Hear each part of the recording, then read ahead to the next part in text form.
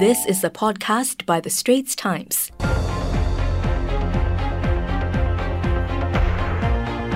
Hi, I'm Haryanto Diman. And I'm Olivia Quay. Welcome to The Straits Times' Big Story podcast, where we analyse key issues with our journalists and guest experts. Well, if you're a Singaporean 18 years old and older this year, you can redeem your Singapore Rediscovers vouchers from next Tuesday, December the 1st. Eligible users can browse and book staycations, attraction tickets and local tours through 5 online booking platforms. Changi recommends Global Tix, Traveloka, Trip.com and Klook. The vouchers can be spent on approved hotels, attractions and tours, but cannot be redeemed for retail shop purchases or F&B. Vouchers can only be redeemed for cruises as part of a bundled package. Eligible products will be marked with the Singapore Rediscovers vouchers icon. All eligible Singapore citizens will receive a letter by then with information about the redemption process. Those who may not be as tech-savvy and find it difficult to use digital vouchers can visit any of the 69 physical counters set up across Singapore. Most will be located at community centres or within a 5-minute walk from them.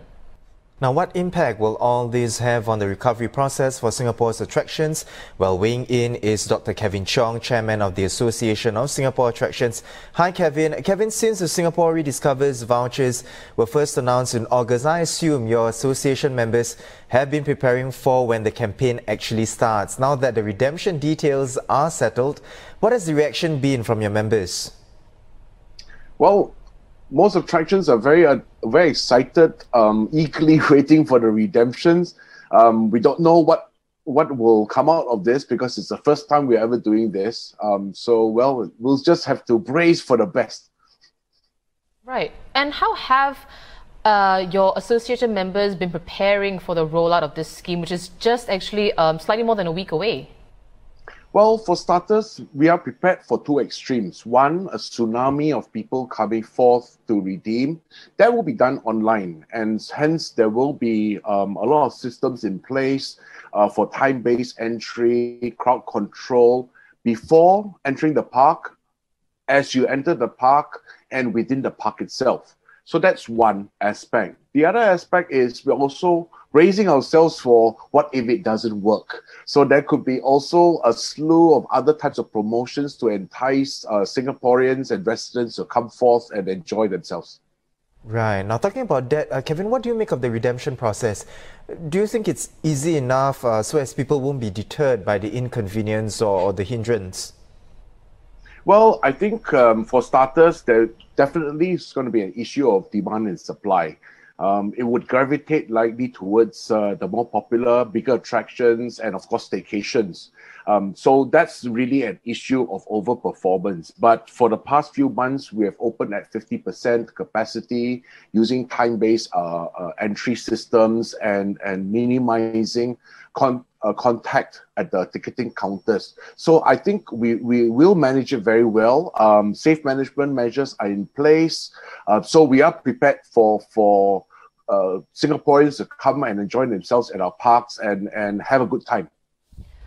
Kevin, do you actually think that the redemption process of these vouchers is easy enough, especially for the elderly among us who may not be tech savvy? Well, yes, I think that could be an issue there, but looking at the various platforms, we have been involved with the different platforms coming in and also with STB. We're trying to make it as simple as possible, as dummified as possible. Step-by-step guides are in place, and trying to make it as seamless as possible. So, nevertheless, I think we are prepared, and there are also hotlines to help people to navigate through the system as well. So, we'll just have to see. I think also even our seniors who didn't used to be that tech savvy pre-COVID, they would have been a lot more savvier today. Now, Kevin, these vouchers are only redeemable by Singaporeans who are 18 years old and above this year. Now, and separately, they can purchase up to 6 child or youth tickets for younger relatives under the age of 18 at $10 off per ticket. Now, to what extent do you think this restriction will affect attractions that are primarily for children? Well, I think there would be definitely some form of effect from there, but we're also looking at family packages and creating kind of a bundle deals to help family units coming in, so the children would not be left behind, and we're also able to break it down to $10 units and denominations for that. So that's something which we will have to monitor, especially in the first week of redemption. What kind of feedback will come in, and I think whether it's STB or ourselves, we're all prepared to make changes and tweak the system so that people do come forth and enjoy themselves and have a great day out with us. Right. Well, thank you so much for speaking with us. It was a pleasure speaking with you as always, Kevin. And that was Dr. Kevin Cheong, who's chairman of the Association of Singapore Attractions. Ahead of the redemption of the Singapore Rediscovers vouchers, here are some things to take note of.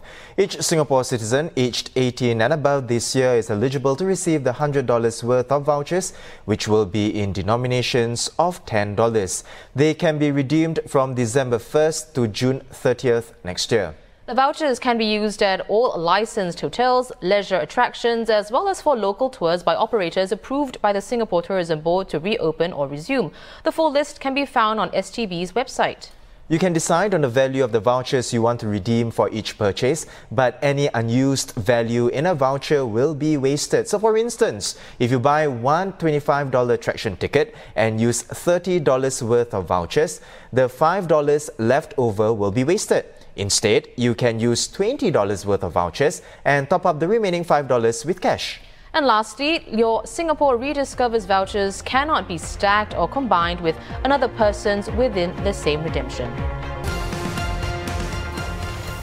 That was an SPH podcast by The Straits Times.